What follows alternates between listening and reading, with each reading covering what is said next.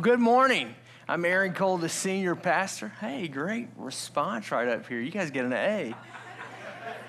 I'm Aaron Cole, the senior pastor. Just want to welcome you along with Ryan and Eva. It's great to have you today. And if you take your Bible and turn me to the book of Jude, we're going to conclude our series, this 3-week series that we've been in the book of Jude. And I just want to kind of give a shameless shout out about some of these things that are happening on the calendar. There are some great stuff that's happening this summer at Life Church you don't want to miss. I mean, I know summer's laid back and we have a good time, but there's some great things that are happening. The July 4th weekend, we're going to have 2 packed services on the 5th. I'm going to be speaking that day and got a message that really going to celebrate the volunteerism of Life Church and the people that make this church happen. You want to be here. And we never announce special guests either. I never do that. It's just kind of one of my things. And I have shamelessly put out 2 names of 2 special guests for 2 different weekends this summer. And we don't have a lot of guests here, so we're pretty selective about who comes. But the middle of July, we've got Phil Schmidt, and he's one of the missionaries that we support. And just please read my lips when I very rarely say this. You do not want to miss that weekend. That's all I'm going to say. And Saturday night will be off the hizzy. I'm just telling you, you don't want to miss. This is not one of those things. Oh, a pastor's not. I'm going to be here. It's going to be unreal, unplugged. It's going to be great. And then in the 1st of August, August the 1st and 2nd, we've got a pastor friend of mine, Walter Harvey, who pastors Parklawn Assembly in Milwaukee, one of the largest Assembly of God churches in Milwaukee. It was the top 100 fastest growing churches in America last year, and they're celebrating 100 years, and just a great church, about 2,000 worshipers there. Walter's going to be with us on Sunday and on Saturday night and going to speak, and it's just going to be awesome. I'm just telling you, I'm so excited. And then have you ever wanted to know what it was like if everybody that attends Life Church all were together in one big service? I hear people saying that, oh, it'd be great. It'd be awesome to see this. And August the 30th on Sunday. No Saturday night. We're going to do one weekend service. We've rented out Washington Fair Park, just a couple of exits north of us here on 45, to do our baptism and picnic. And some of you go, well, we've always done it at Land and Quarry. And what happened? Well, the beach didn't keep growing with the size of the congregation. It's hard to get 1,000 people out there. So what we're going to do that weekend is, I'm just telling you, it's going to be off the chain. You're going to be getting way more information about it. Mark your calendar, be there. We're going to, where we had our Prime event, minus the snowstorm, we're going to be there, and it's going to be great. And you can wear shorts to church that day. Some of you already are. That's great. I'm going to get to do that too, I think. And but it's just going to be an awesome day. But we're going to celebrate what God's doing, and we're going to have a huge baptism there, and we're bringing baptismal tanks in and the whole deal. It's just going to be awesome. This is going to be a summer you want to be here for. So I'm just telling you, shameless plug. Got it? Jordan, it's great to see you today, buddy. We've been praying for you.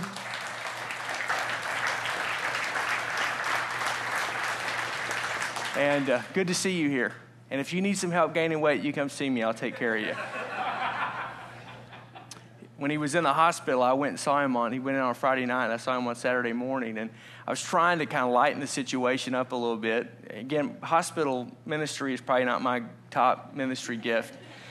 And Jim had already been there to do his thing, and so here it was. I was the B, the second tier down.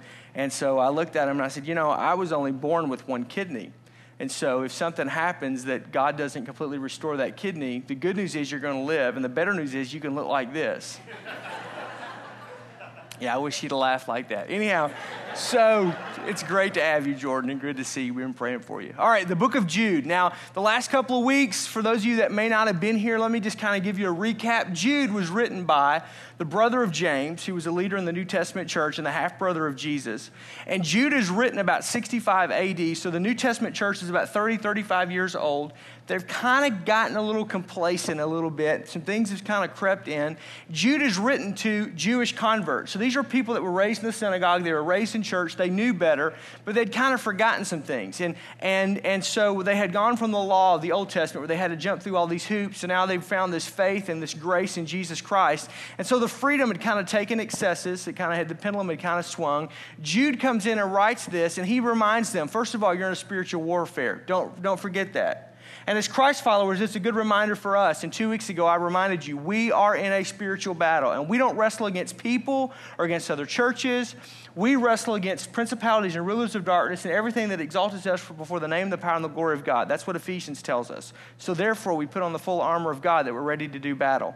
And then Jude goes on to say in verse 3, which is a theme verse for this one chapter book, that the reason why we're here is to defend the faith, to defend the truth.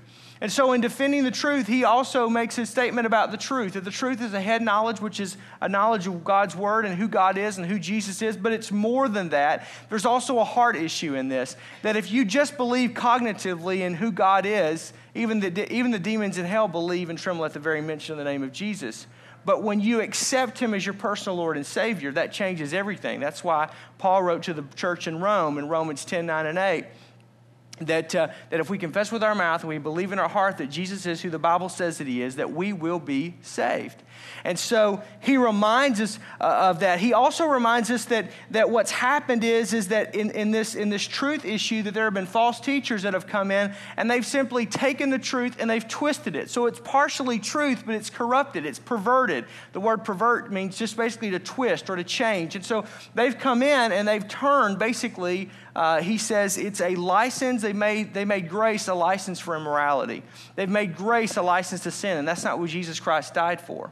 And so we've been talking about this the last couple of weeks. He ends this one chapter book, which is phenomenal in my opinion, with these last 5 verses, verses 20 through 25. And we want to read that today because he's going to talk to us today, not just about knowing the truth or defending the truth, but how to live the truth. What do you do with what you've heard?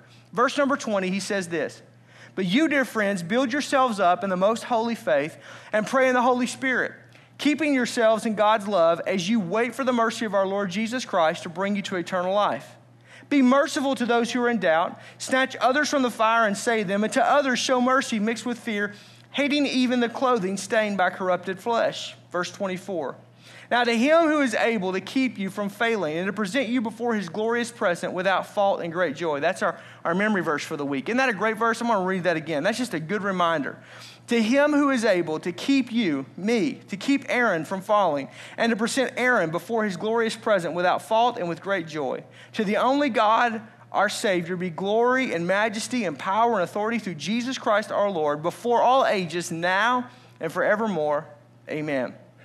And he tells us, and this is in your notes on the backside of your bulletin if you want to follow along, basically 3 things we've got to do to understand to live the truth. First of all, we've got to build ourselves up. Verses 20 through 21, he says you got to first build yourself up in faith. The first way you build yourself up as a Christ follower is in faith. And faith, the Bible says faith comes by hearing and hearing by the word of God.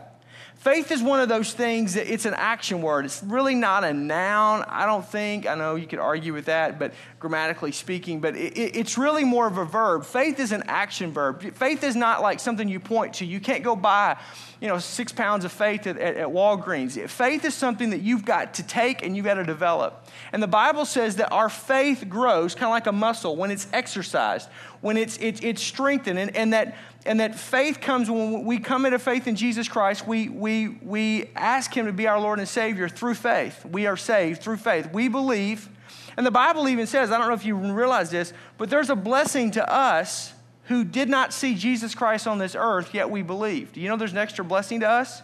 Because we believed, yet not seeing with our own eyes. There's a greater blessing than we had than the first century Christians who saw Jesus and who heard the teachings of Jesus and who got to see Jesus' miracles. Because it would be one thing if Jesus Christ showed up on the stage today and just did what he did. But it's another thing when you read this book 2,000 years later and you go, I believe. That's faith. It takes faith. It takes faith to believe. It takes faith to overcome.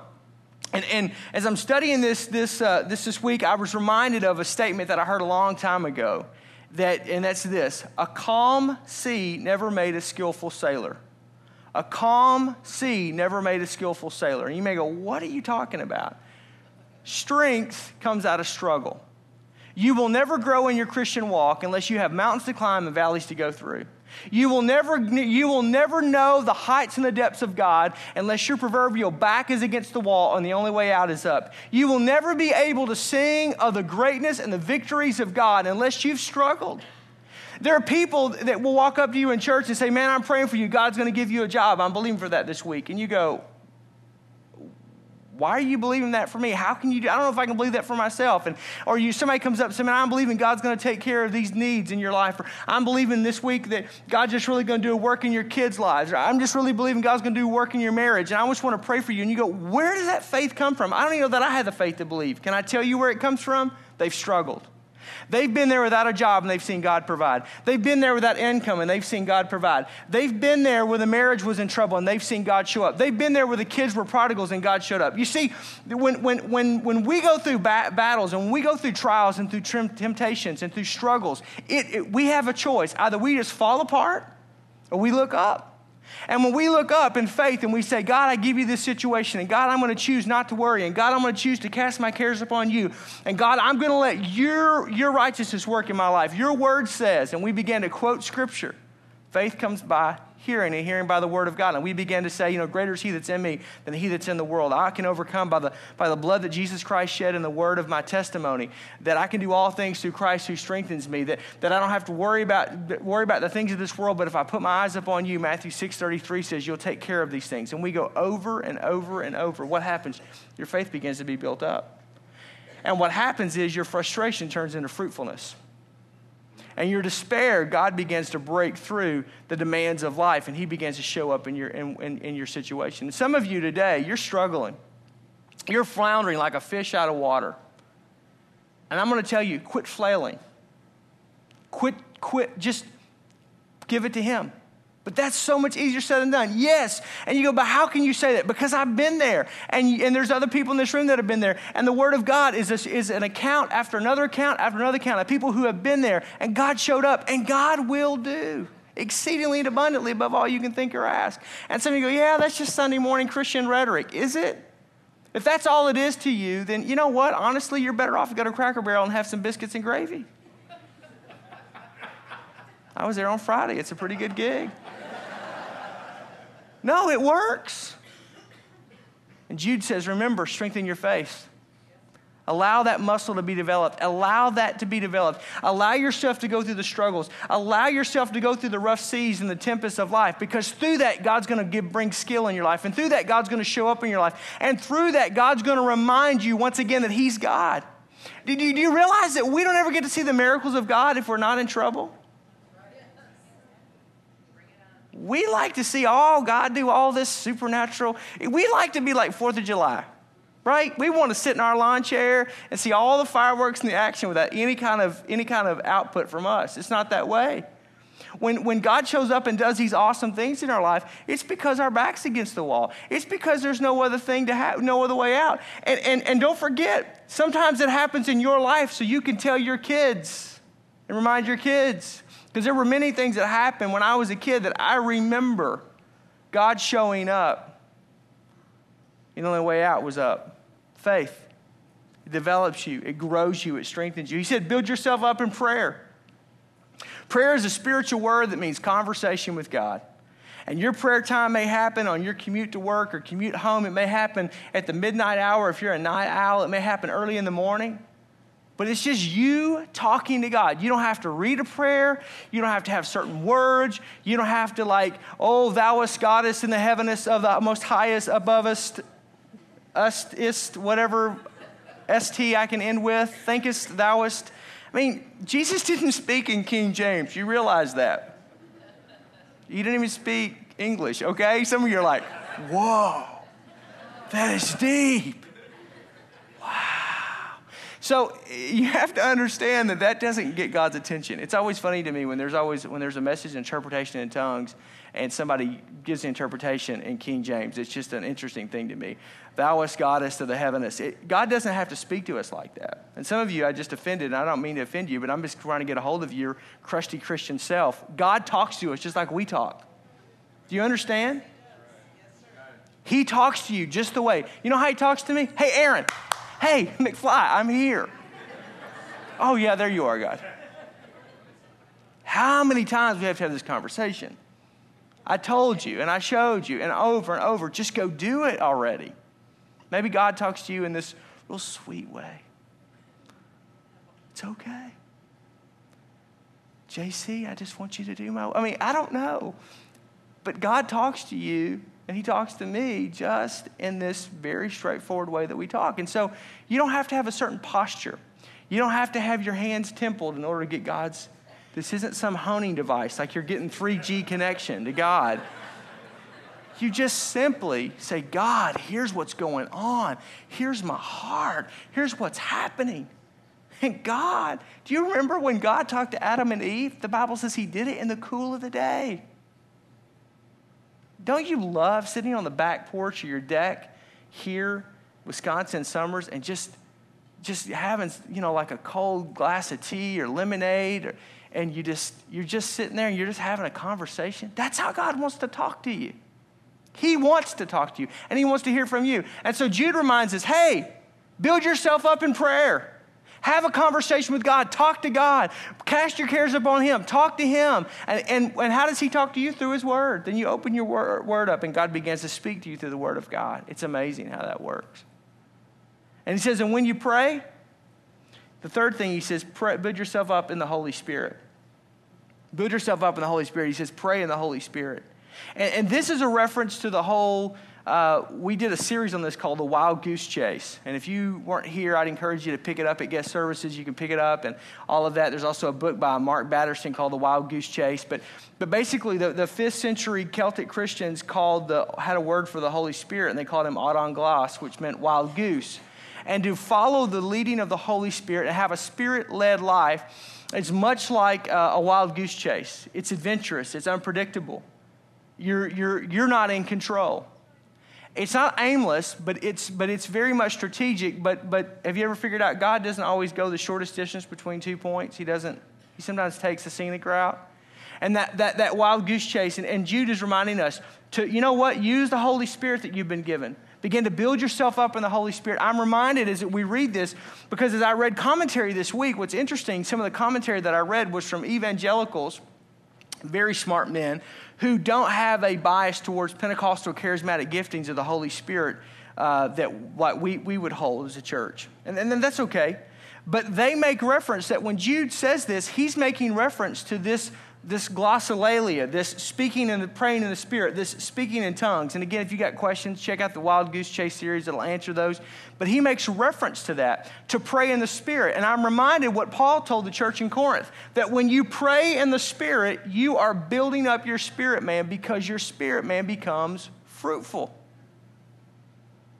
And so as you go through things and as you're building yourself up, you begin to connect with God. You get on the wild goose chase and you begin to develop and to grow that in your own life. The next thing he tells us to do is to stay within the bounds of God's love. He says that we should build ourselves up in God's love. And some of your versions use the word boundary, stay within the boundaries of.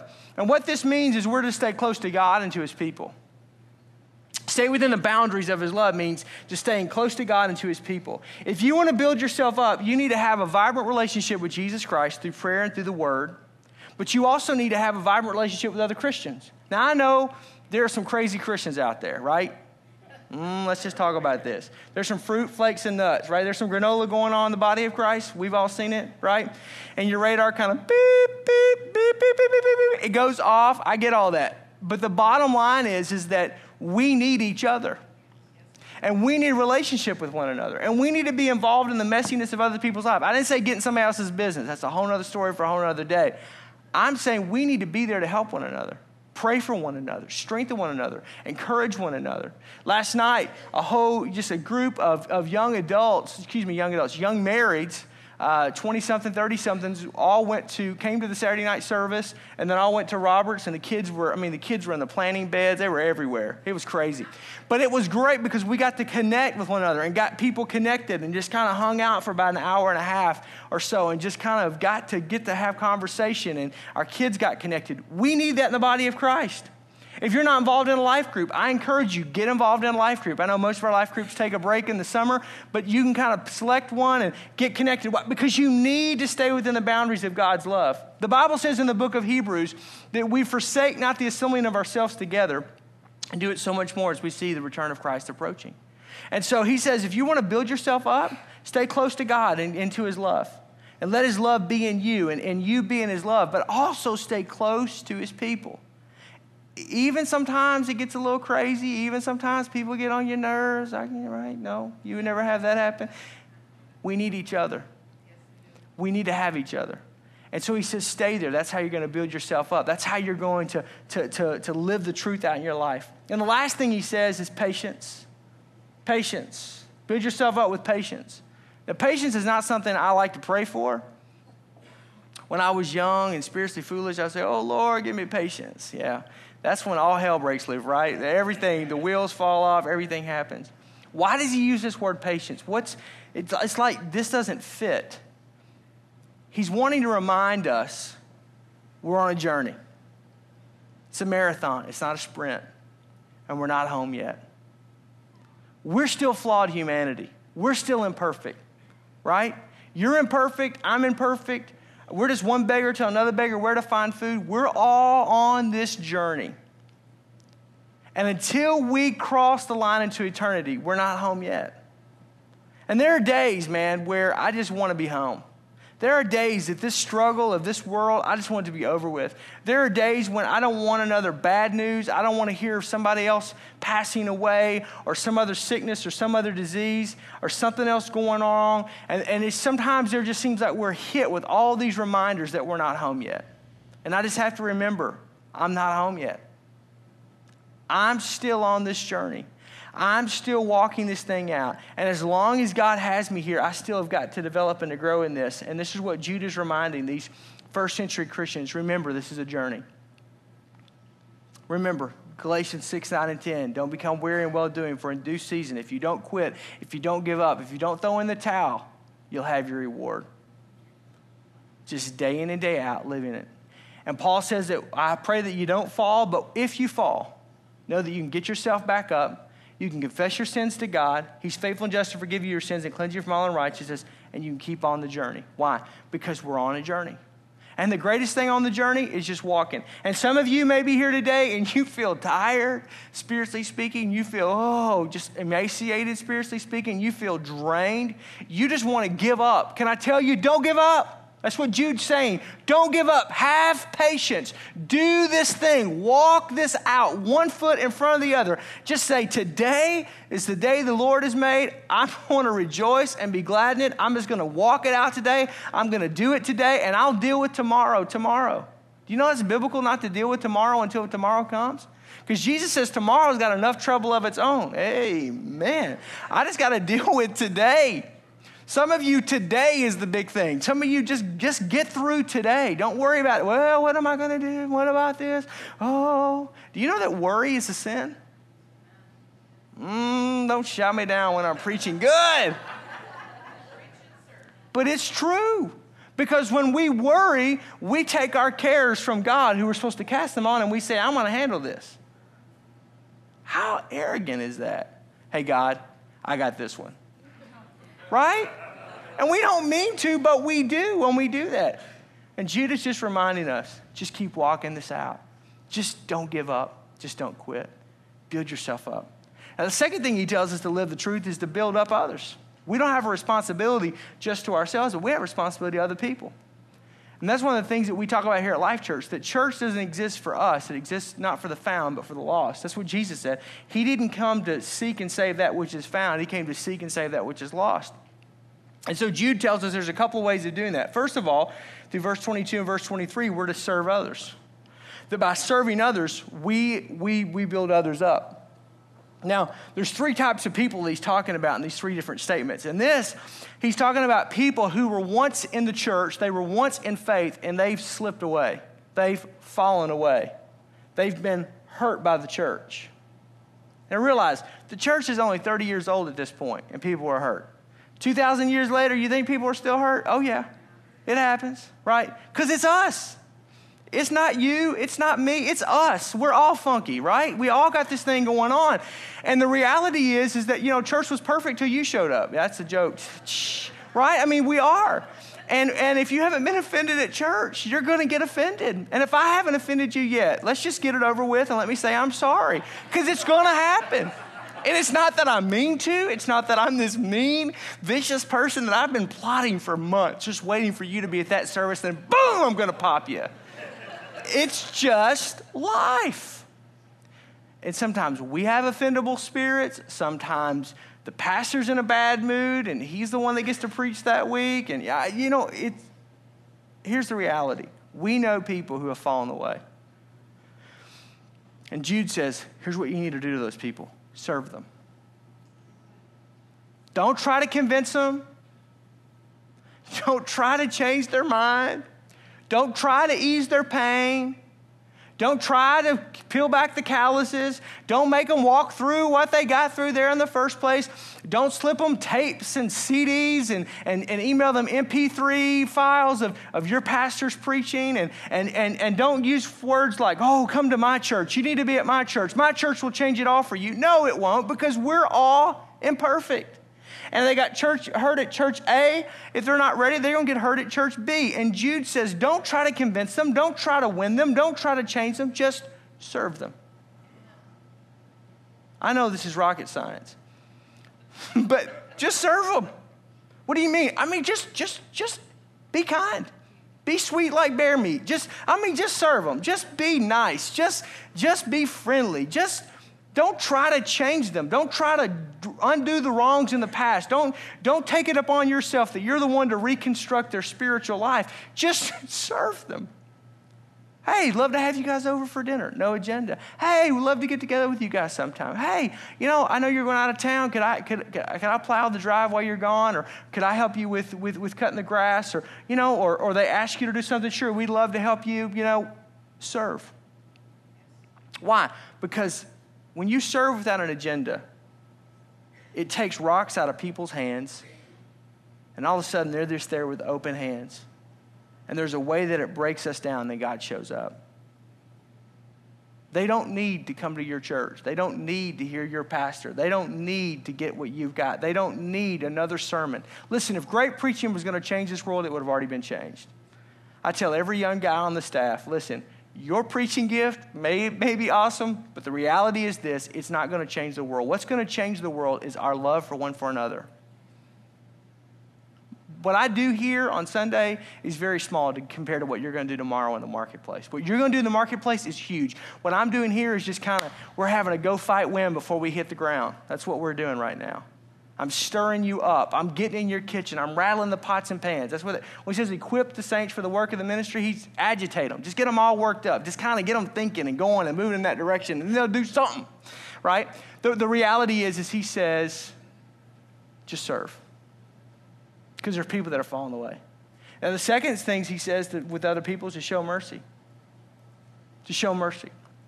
There's another group that they were dealing with in the first century, and it's amazing to me that we still deal with this today, and that is people that are struggling with junk in their life. They're in Christ, but they're struggling. They're in their faith, but they're struggling. And in light of what Jude's talking about, is they're kind of getting swept away in some of this false doctrine, some of this false teaching. He basically says, cut them some slack, give them a break. Now, I want you to listen to this. Because most of the time, we want to chastise people in that place. Most of the time, we want to read them the right act. Most of us, we just want to just go, boom, boom, boom, boom, boom. Here's what's right with me, and here's what's wrong with you. And you draw the line in the sand. And I'd be the first one to probably be just as guilty as anybody else in this room. Because this is what the word says. You either live by it or you die by it. There's the line, you're on that side, you're dead. It's kind of like the Old Testament. And Jude says, no. Show mercy. What does he mean by that? He means give people grace to struggle. Can I tell you, I just want to tell you something that most preachers won't tell you. There may be things in your spiritual life that you struggle with your entire time on this planet. Paul did. He had what was called a thorn in the flesh, and he even asked God many times to remove it. But God in his wisdom, Paul says, and his sovereignty decided not to do that. And Paul didn't understand it, but he just continued to walk it out. And we don't know what that thorn in the flesh is. We don't know if it was a sin issue. We don't know if it was just a bothersome issue. We don't know what it was that he had to work around, but we know there was a struggle. And what Jude is saying here, and listen to what I'm saying. I'm not saying it's okay to sin. I'm not giving you a license to sin, because he says earlier in this chapter that the false teachers and the false doctrine is what's given license to take the grace of God and make it a welcome mat to wipe your feet off on. And he said that's sin and it's wrong. But I'm saying there may be addictions, there may be problems, there may be situations that every day of your life you've got to lay them on the altar before God. And every day of life it's a struggle for you to make it through, but you make it through. And every week you may have to give it to God, but you make it through. And you may struggle with things. There may be some things that boom, just burdens are lifted away. There may be other things in your life that you struggle with. But let me tell you something. Some of you walked in this room today and you are fighting with all of your might against temptations and trials and situations. But you're still fighting. You have not lost. And you're not a second-class citizen. You are flawed by the same flesh and humanity that everybody in this room is. And everybody in this room, listen to me, everybody in this room has issues. Don't shout me down when I'm preaching good. Preachers, pastors, Billy Graham, we all got issues. All of us, you have issues. Yes, you. No, not me. Yeah, you. You've got junk in your life. You've got things in your life that you battle and that you deal with, and you may not want anybody else to know about. But the reality is, the problem isn't when we're struggling with it. The problem is when we accept it. When you accept it and go, well, I'm just going to do this, you're accepting sin in your life. And Jude says, no, you can't do that. Because that will produce sin, and sin, when it's full grown, will produce death in your life. But what you have to do is continue to fight the good fight. Continue to struggle against it. Continue to war against it. And if you have to war against it every day till you get to eternity, it will be worth it all, because God then will see you through. Do you understand what I'm saying? It's okay to struggle. Some of you struggle with smoking, and you feel like a second-class citizen in the church. And I'm not for smoking. I hate smoking. I have a high allergic to smoke. I don't even go into restaurants. I hate it. But I'm telling you, you're not a second-class citizen, and I'm not any better than you. Do you understand? We have this way of pointing and having these hierarchy of sins or hierarchy of things. Some of you, you're dealing with there are issues in your life, and there are situations, and I could spend the whole day, I could spend an entire series on this, and I won't. I just want you to know it's okay to struggle. And when we find people that are struggling in the church, we don't need to chastise them or ban them or excommunicate them. We need to lovingly say, hey, let me give you some grace and let me pray for you. Because they're already condemned by themselves. See, here's the amazing thing. It's your sin that condemns you, not Christ. But sometimes the church, we want to step in there and be brothers and sisters with sin, and we want to just beat you upside the head with a Louisville Slugger and just help sin. And we don't need to do that, Jude says. We need to show mercy. What brings us to repentance? Is it the judgment of God? No, because we all know we're dead. We all know that we're jacked up. We've got that. Anybody I meet in the community that's away from God, there's no question. They're not